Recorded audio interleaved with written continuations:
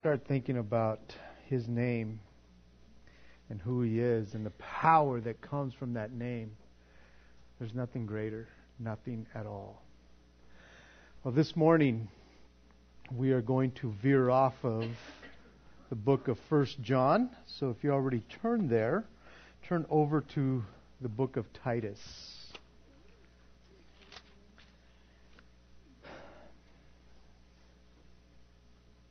The reason for this is because I want to share with you the calling of a pastor.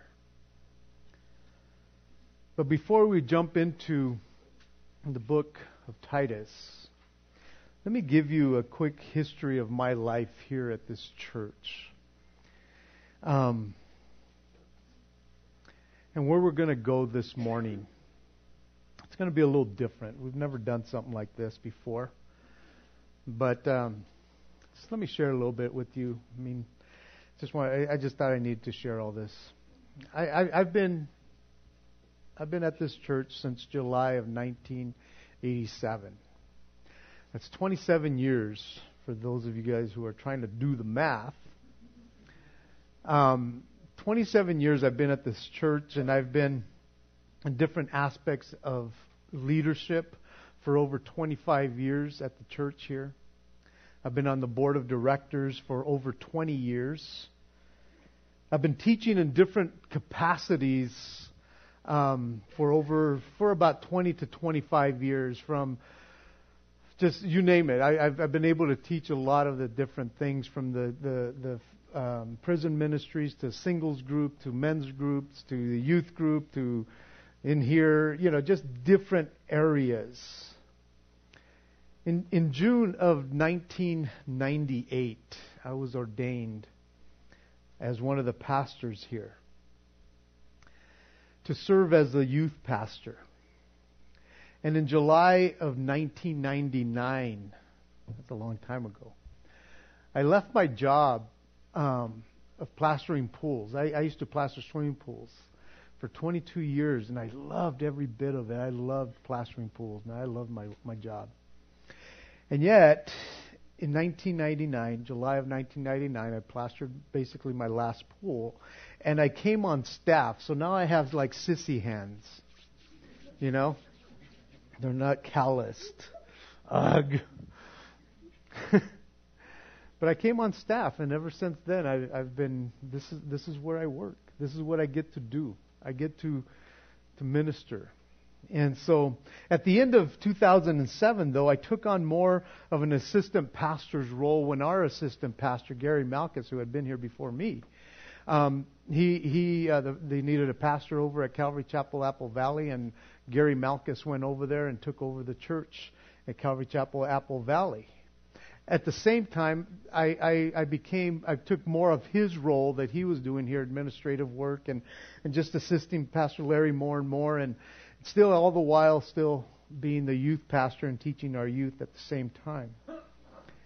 Then about 3 years ago, almost 3 years ago, January of 2012, our pastor, Pastor Larry Anderson, who had served for 24 years as our pastor, became our pastor emeritus. He retired, basically, still keeping the title of a pastor. And now he serves as the pastor to pastors in a ministry called Poemen Ministries. And he goes and helps other churches and other pastors and stuff. And it was then that I took on another role. After that, I took on the role of the pastor of this church. A role that I never sought after. I never sought after that. I seen way too many senior pastors, man. They get gray quick. Yeah, I'm getting there. Yeah, I know. But just like every other role that the Lord has allowed me to do, I love. I absolutely love doing this. What I get to do on Sunday mornings and Thursday nights is just like this much of what ministry is all about. This is like the cherry on top, What I do throughout the week and other stuff is just phenomenal. And so what I get to do here, man, I absolutely love. Now understand that there wasn't much of a change that would be taking place when the transition happened from Pastor Larry to myself. I wasn't the new kid on the block that was coming in, vying for position or trying out for this position. I had been here longer than Pastor Larry. He got here in 88. I got here in 87. About 8 months earlier, I got here before he did. And so everything was in order when I took over. But when I took over in 2012, it was in about those 2 first weeks or so that as I was praying, I made one phone call only to somebody to tell them what was going on. I called a brother to let him know what was happening, and he was now at a different church. And I called him to ask him if he would pray about coming back and serving alongside of me. I had a great bunch of guys already with me, and they're still with me today. Great bunch of guys. But for some reason, I couldn't stop praying about making this phone call and calling this guy. And so when I did, I told him that it was only him that I would call. I wasn't calling anybody else. Hey, I took over. I'm the big cheese now. Come on over. Nothing like that. Just this gentleman. And I really couldn't offer him anything at all. I told him, I don't even know why I'm calling you, only you, except that you're a good friend of mine and I love you. And I think I need somebody like you with me. And so after about a month or so, I emailed Gary Poor to find out what the Lord was telling him. And a couple days later, he called. And he told me what the Lord had been confirming in his heart, or had confirmed in his heart, that he was to come and serve and come alongside of me and do whatever he needed to do. Which brings us to this morning. And the reason why we are changing things up. Because this morning, at the end of the service, we're going to lay hands on Gary to ordain him. Isn't that awesome? We're going to ordain him as one of our pastors here. Didn't think it was going to be this. Really? Yeah, me crying. Yeah, I know. I didn't think I was going to cry, but geez. So again, we've been praying for. I know that we could have just ordained him at our last board meeting when, because we've been praying about this for about a year. And just to make sure God was totally in this whole thing. And we could have ordained him at our last board meeting, but he wanted the attention. He's like, no, you get me a robe, you get me a hat, you get me whatever I need.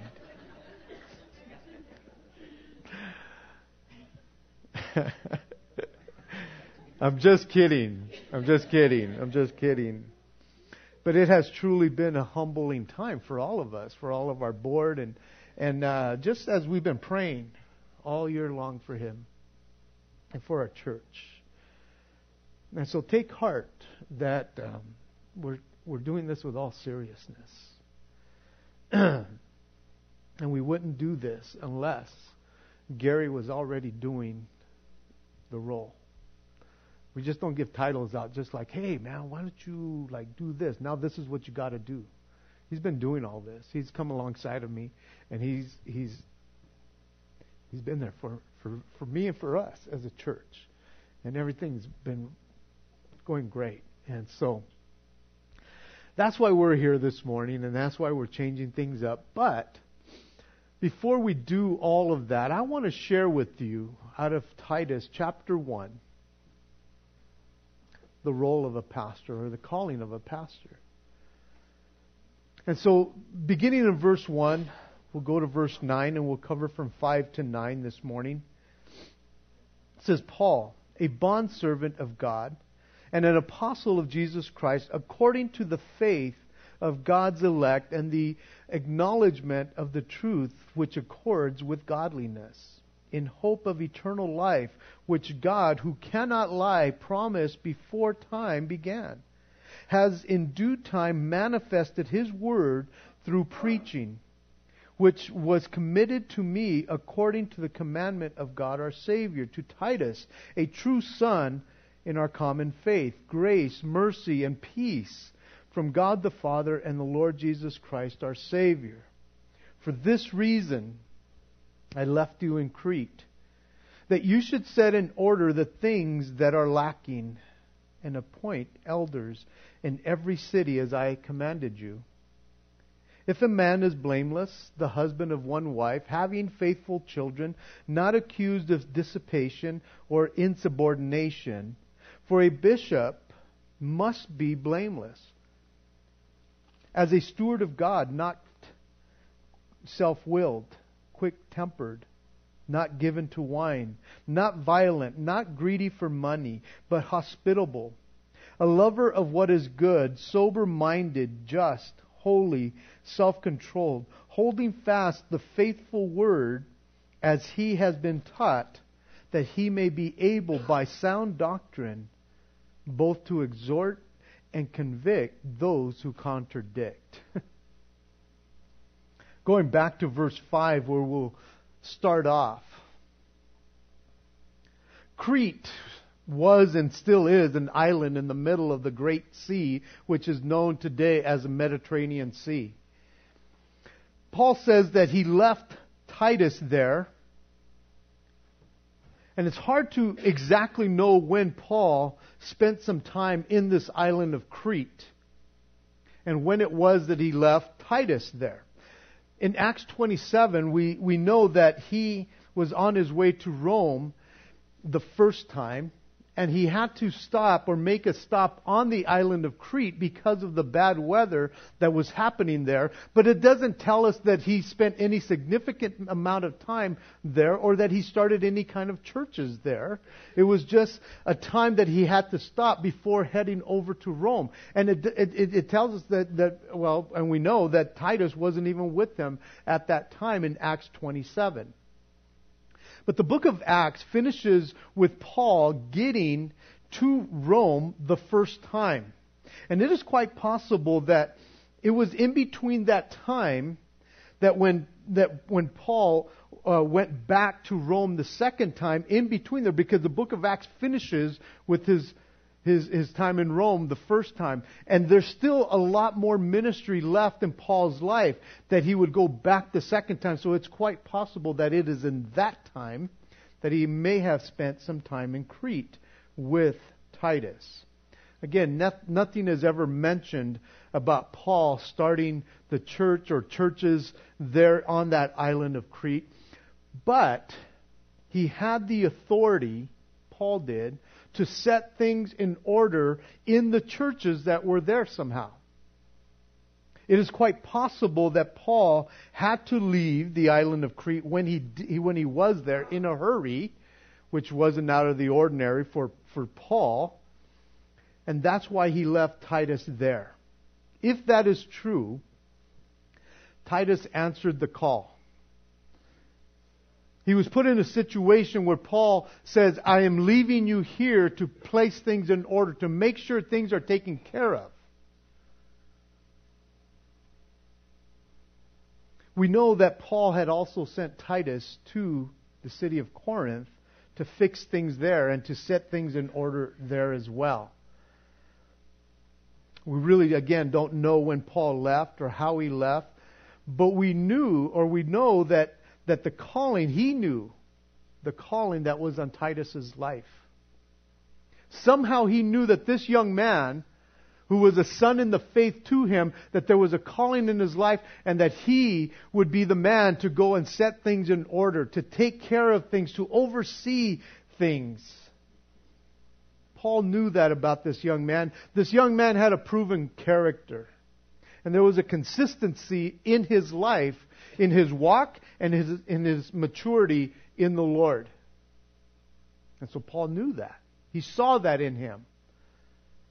When we hear of a calling, we sometimes automatically think of into the ministry. And it is that, to have a calling into the ministry.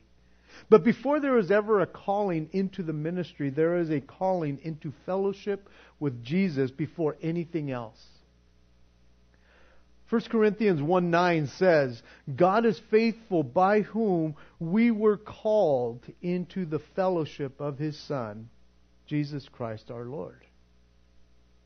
We are all called into fellowship with Jesus Christ. All of us. We are called to be in fellowship, in communion with Him, in the intimacy relationship with Him. We are all called to that. And in that we are all called to walk worthy of the calling with which we have been called. In Ephesians 4:1. We are all called to walk worthy of a calling that He has called us with. And so I believe that we are all called to minister. God has entrusted to each believer, not just the pastor, but He has entrusted into each believer the Word of God, the gospel, the good news. And so I believe that we are all called to share it in one way or another, whether behind a pulpit or out in the streets or at your job, especially your home, that you would live that life. So we're all called to minister.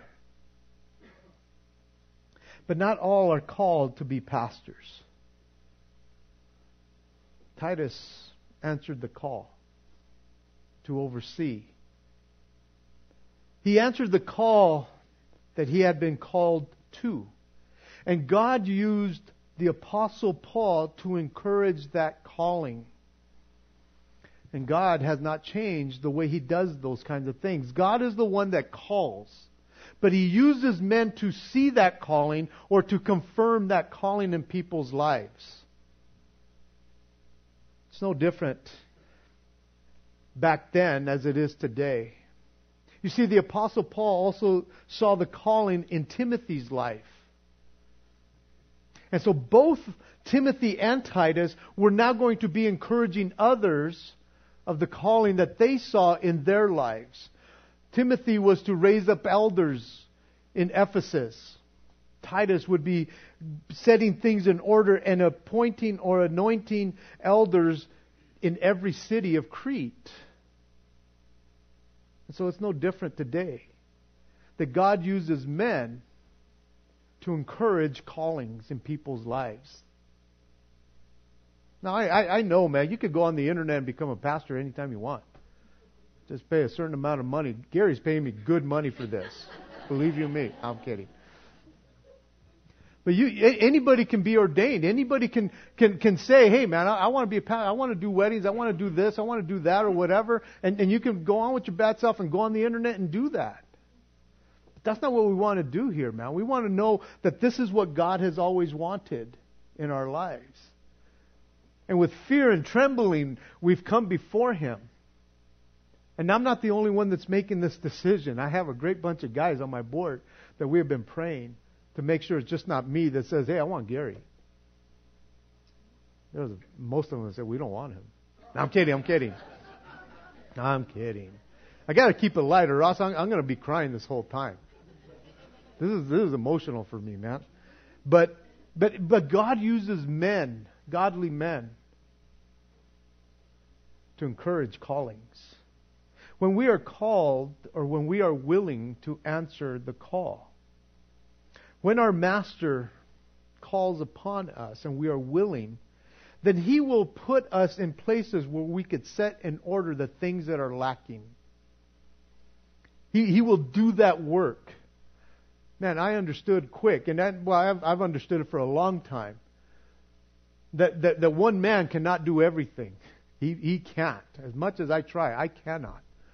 As much as Pastor Larry tried, man, he had other guys around him that was able to do this. And so it's no easy task.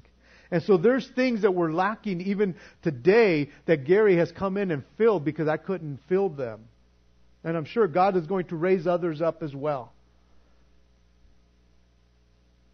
But when we are willing to answer the call, our Master will put us in places to set things in order.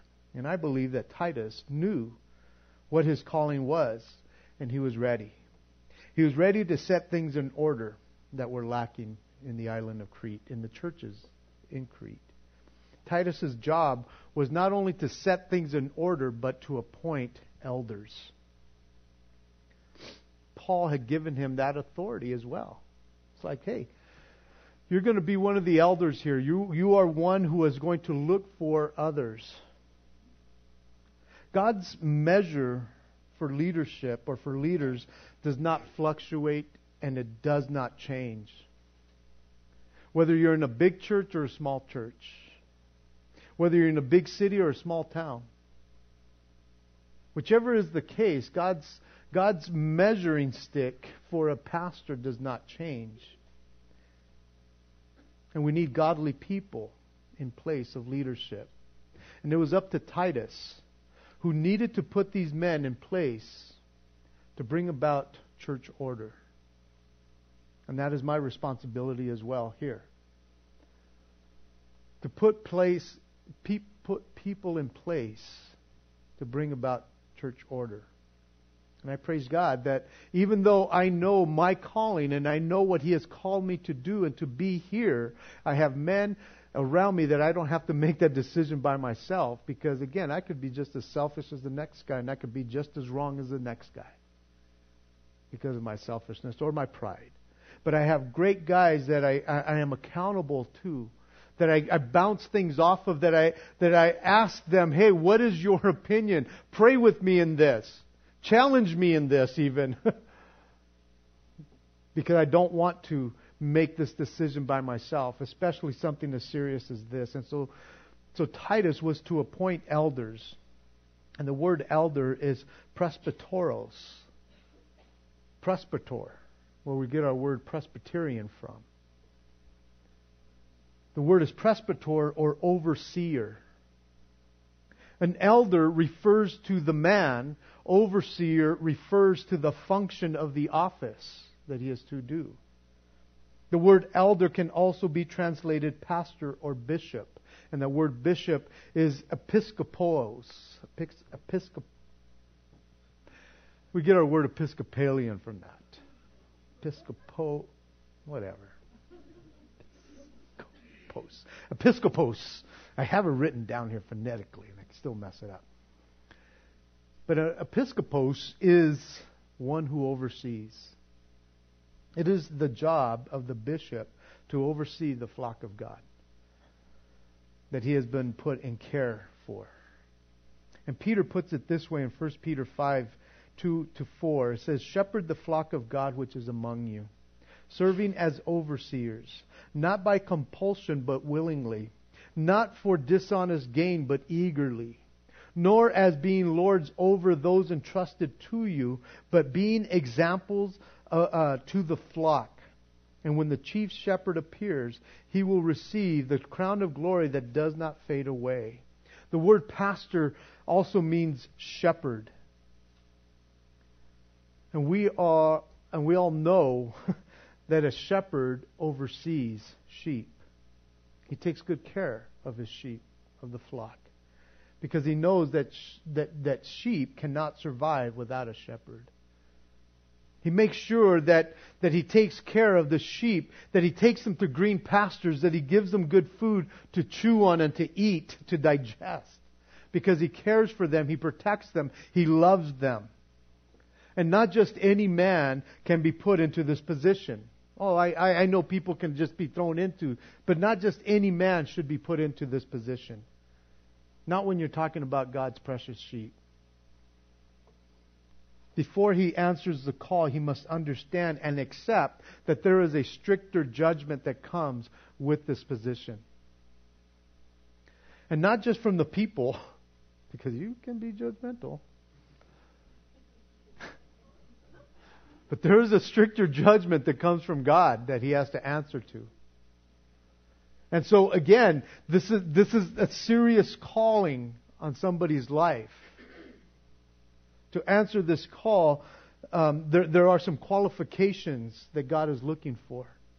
And Titus was to look for them as well. Now, for the people who are not called to be pastors, you see, there's a responsibility for you too in all of this.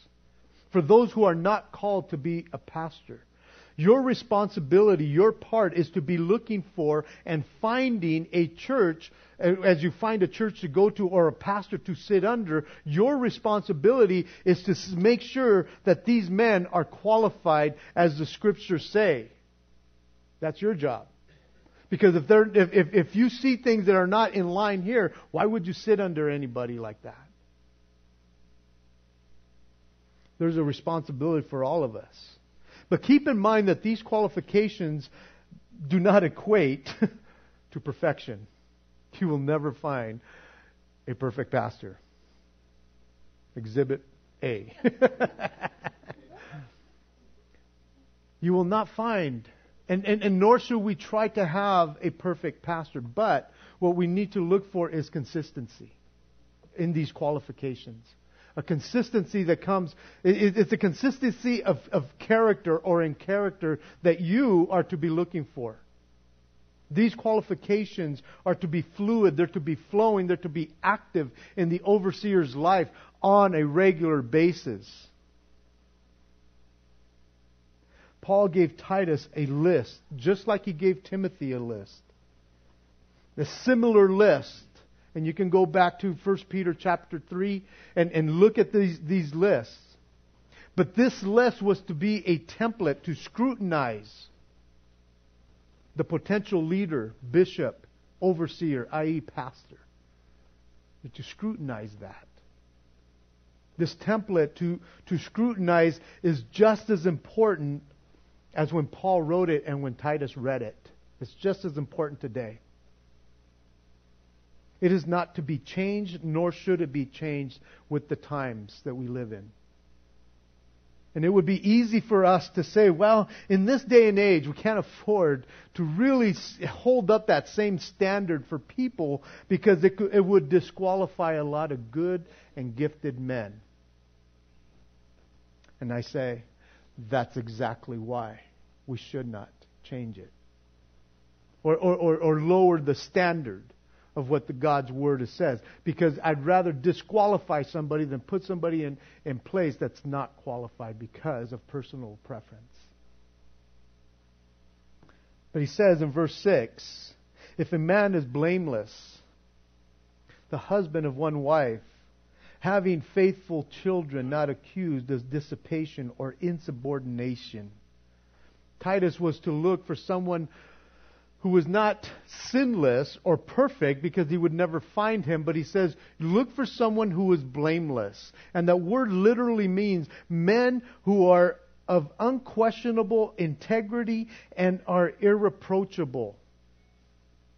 Nothing can take hold of them, nothing can stick to them. And it means that there is nothing in his life that Satan or someone outside the church can take hold of and accuse him or criticize or attack the church because of him. That's what blameless means, that nothing will stick. This verse is talking about this person's home life and how he is to conduct himself at home. Because Paul said to Timothy, and I'll paraphrase, if a man can't rule his own house, how is he going to rule the house of God? And what he is saying is, he must give no ground for accusations. He must be above reproach or criticism. You see, a pastor should be, or should not, or should never be caught up in scandals. He's a pastor, not a politician. He should be above reproach. He should have nothing to hide in his home life, and in his private life, and his church life. Those who answer the call as an elder must count the cost. That a pastor's home life, his private life is not always separate or separated from his ministry life. Again, we're not talking perfection, but we are talking about consistency and character here. He is to be the husband of one wife. And that means that a pastor must not be divorced and remarried. Now, some would say, hold on there, quick draw. That would disqualify a lot of men, wouldn't it? Absolutely. Absolutely, it would. And I think that's why he put it in there. Now, we must and we should give account to what's happened in his BC days as before Christ's days. We can give an account to that and say, well, all those things are passed away. Behold, all things are new. But there are still some churches who would still say no to that, and I respect that. And I know the other argument is that Paul meant that he could only be the husband of one wife at a time. No, that's not what the commentaries and most commentators, they're very consistent on this. He didn't mean that. And I think that would prevent pastors from divorcing and remarrying, making a habit of it. And so, again, this is a very serious call. But he says, having faithful children, and the Amplified puts it this way, those whose children are well trained and are believers, not open to the accusations of being loose in morals and conduct or unruly and disorderly. The man who answers the call to be an elder needs to have his house in order because his family is his first ministry, before ministry even, before this vocation. Now, understanding all the while that children will make their own decisions for Christ. But the elder has not been negligent in laying down the foundation for his family. Again, kids will make their own minds up for Christ, and some might not. But that does not, I believe, doesn't disqualify the guy if he has not been negligent in coming alongside and laying that foundation for his children. Verses 8 and 9. Here we have the qualifications, the list, if you will, that if anyone desires to be in ministry or being in ministry someday, then pay close attention to what this calling looks like in the church and for those around you that they're going to be looking at. And for, again, the rest of you who do not desire to be in ministry like this, and besides, and it's okay that if you don't want to, that's okay. Not everybody's called to that. But this is what a pastor, an elder, an overseer should look like. He says, for a bishop must be blameless. It's not a matter of should be or try to be blameless. It's a matter of he must be blameless. He must be above reproach on a consistent basis. As a steward of God, a steward does not own but manages all that his master puts in his hands. He owns nothing. Everything is somebody else's. That's who we are. We're a steward. You're not my sheep, even though I would call you my sheep. You are the Lord's sheep. I don't own you. You're a master. Your master is Jesus, not me. But it is important. The important part of a steward is that his characteristic is that he is faithful. He is faithful to his master to do what it takes to take care of the people that he's been entrusted with. And it is all for his good and for his glory, not his own. A shepherd, an overseer like this, does not own anything. It is not for his own personal gain. It says, not self-willed, not overbearing to the point of being arrogant. He can't be the type that has to have it his own way all the time. He can't be that. He must be one who understands that he is a leader, not a dictator. Not quick-tempered. He is able to handle people with their faults even. He is to keep a cool head in difficult situations. He's not one who flies off the handle. Someone once said, temper is such a wonderful thing, it's a shame that you would lose it. It's good to be temperate. Not given to wine. This describes a person who sits long with the cup and drinks to excess. There is no room, none whatsoever, for a pastor who drinks. It could and will lead to other things that will bring a pastor down. And guys, I've seen way too much of that. Oh, a little here, a little there, and pretty soon it destroys the man. Because it leads to other things. It brings his senses down. And he compromises. And so for a pastor, should not drink. And I know what some of you guys might be thinking. Wait a minute. Didn't Paul tell Timothy to use a little wine for his tummy? Yeah, he did. But you know what? We have medicine for all that now. So you don't even have to go there.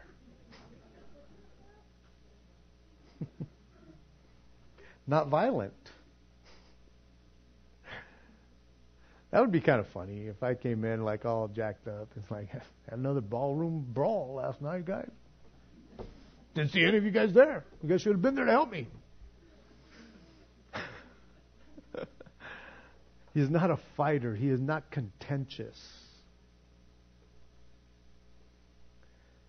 Not even biblically getting in fights just to win. Charles Spurgeon told his pastors, college students, don't go about the world with your fists doubled up for fighting, carrying a theological revolver in the leg of your trouser. A pastor even, he doesn't have to fight biblically. He just needs to lay it out. Lay out the truth, man. People can take it or leave it. He's not to be greedy for money. He's not to be grasping for financial gain. His heart is for God, for His Word, and for His people, not what he can get from them. If your focus is financial gain, do not get into the ministry. Don't do it. For one, well, again, we have these stigmas, man, of these guys that are rich and famous and stuff, and it's like, whatever. Normal pastors will probably never be rich. Which is okay, because that's not why you get into the money. I remember when I told my dad that I was leaving my company, or the company that I was working for, and he used to work for that company. And he had a few choice words for me when I told him that I was leaving. I cleaned it up. Kind of like, you're a stupid idiot. Basically. You can throw some expletives or whatever you can throw in there.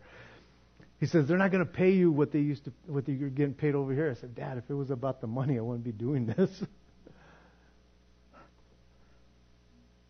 But just in case, if financial gain comes while in the ministry, don't let it distract you. I would say, hey, use it for the ministry. Throw more money into the ministry if you want. He is to be hospitable. Now, it doesn't mean just having people over to your house or being nice to your friends. It literally means loving the stranger. And that was an important ministry back then in the early church, because there was a lot of traveling believers that they just didn't have, hotels here and there, or whatever. They were always full anyways, no room in the inns. But anyways, and they needed a place to stay, and so you have to be hospitable. It's good to make a stranger feel comfortable in your presence. It really is. They end up becoming your friends. And I have a motto. I don't know if I've shared it with you lately. I have a motto that says, strangers are just friends that you haven't met yet. I'll make a friend with anybody. Because it never hurts to be hospitable. The Amplified puts this portion of Scripture, verse 8, like this. But he must be hospitable, loving, and a friend to believers, especially to strangers and foreigners. He must be a lover of goodness, of good people and good things, sober-minded, sensible, discreet, upright, and fair-minded, a devout man, and religiously correct, temperate, and keeping himself in hand. These are a must in a man who is going to answer the call as an elder, as a pastor. An elder is to make every effort to do this. He must be, this must be a manner of life for him. That's the way he conducts himself. This is who people know, whether they're inside the church or outside the church. They know who this guy is and that he's upright. An elder or a pastor represents God. And if he damages his own reputation, he ends up damaging God's reputation. Because a pastor is to represent God to the people. There is a stricter judgment that comes with it. In verse 9, holding fast the faithful word as he has been taught, that he may be able by sound doctrine both to exhort and convict those who contradict. He is to hold fast. I'm talking death grip here. He is to hold fast like super glue to the truthful, the faithful Word of God, and not take his hands off of it, because that's what he teaches. This is our tool. I used to have trawls that I used to trawl with. Now this is my tool. This is what I work with every day. I love it. This is what a pastor should do. Then again, I would say this is what all Christians should be doing. This is your tool too. We just get to explain it. You don't have to be in ministry to do the work of a minister, because we're all called to share the gospel. And what makes the word faithful, trustworthy, sure? It's because God, who cannot lie, holds his word above his name. That's how important the word is. An elder is one who has been taught. And it means that he is willing to learn continuously. To be a learner, which means to be a disciple. And the ministry is twofold in his learning. He is to equip and build the saints up in the church with sound doctrine, with healthy doctrine. And he is also to refute and come against those who contradict and oppose sound doctrine. He is to protect the church. He doesn't have to argue with people. He has to stand firm. He should be able to lay out the truth. An overseer, an elder, should be able to do both of these. Should this apply to those who are not pastors as well? Absolutely. We should all be ready to give a reason for our defense. Because 1 Peter 3:15 says, "But sanctify the Lord in your hearts, and always be ready to give a defense to anyone who asks for the reason for the hope that is in you with meekness and fear." Guys, I have known Gary Poor for 20-some years. We have served in a lot of different areas, and I am honored to be able to just have him as my friend, as my brother. He's a confidant. He's someone that I respect and I highly admire. I love sitting under him when he's teaching. He has probably the most warped sense of humor that I know, because you never know when he's like kidding. Sometimes he throws you off. He is quite different than I am in a lot of ways, and that's what I need. I didn't need another me. I don't think you guys can handle another me. I needed someone who was opposite than me. I needed someone who would not be afraid to challenge me. And he's not. Not to be disrespectful or anything. He understands. But he's not afraid to call me on things that he needs to.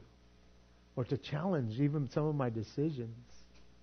He's not afraid to do that, and I admire that of him. I'd rather that he rebuke me than give me a fake kiss. Not that he would ever. Proverbs tells us about that. And so he's a man that I've watched, that I've been around for many, many years. I've been privileged. to do weddings for his family and to do funerals for his family. I've seen his kids grow up in our church. I've seen this man's character. He retired a year ago. And he told me, he says, when I retire, I want to spend time at the church. I want to come alongside more. And he has. I mean, we're getting him cheap. We're paying nothing for him. He says, man, they're paying me not to go to work, Zeke. So my wife wants me out of the house. I don't blame her. Just kidding. But he serves here. He comes and he spends time with. And here's where I'm at, man. I feel bad sometimes because, like, Gary, I don't want to take away from your retirement. He says, Zeke, this is what I want to do. But see, he's been doing that for a while. He's been serving. He's been teaching you. He has a heart for you, man. I see his heart as a pastor. And so I am honored, man. And I'm going to call him up to come up right now. And if my elders are out there, board members, come on up. And we're just going to lay hands on him. I don't know exactly how this works, except that we've been praying for this for a long time.